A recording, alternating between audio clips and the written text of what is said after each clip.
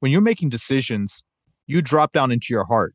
And some of these decisions were 7-figure, 8-figure, 9-figure decisions you're making, but you're using an ancient wisdom for that. Tell us about how you use ancient wisdom to, and internal wisdom, perhaps even, to make, financial decisions, big life decisions, decisions that can have ramifications, serious ramifications, good and bad. Yeah, absolutely. So, friendly reminder to everyone. I know, Vikram, you know this, but the first organ to develop is the heart. And so, without a heart, none of the other organs in our body can develop because we don't have a circulatory system to get nutrients to the rest of our body. So, our heart is something that we really need to lean into. And a device that I use specifically is called Heart Math. So, Heart Math is a device that measures something called heart rate variability. And what that measures is a state of coherence that our nervous system is in.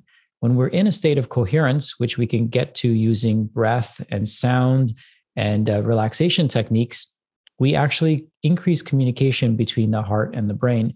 And when we're in that coherent state, it allows us to make it allows us to be much more clear in our decision making.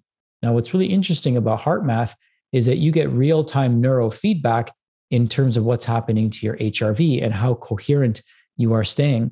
So you can literally ask yes and no questions, and your heart will respond in terms of it either moves into coherence or it moves out of coherence. So remember when I ask, and it gets you better at asking questions because you really have to get down to the essence of what you're trying to ask. So if you're stuck on a deal, or if you're stuck on, hey, is this something I should do? And you really don't know. Sometimes it's because we're trying to listen to our gut. And I always remind people your gut's full of crap. So, really try to listen and lean in on your heart, because your heart and your brain are going to be the two organ systems that need to be in coherence, because they're going to take on the challenge and get the task done. You got to put your heart into it, right? You got to put your mind into it. You never hear somebody say you got to put your gut into it. So let's put those two organs into the arena and start asking questions and paying attention to the subtle neurofeedback that our body's giving us. So when the answer is yes, depending on how we ask the question, our coherence increases. When the answer is no, you'll clearly see the coherence start to go down and decline because your body's trying to tell you no. Some of us might be familiar with muscle testing.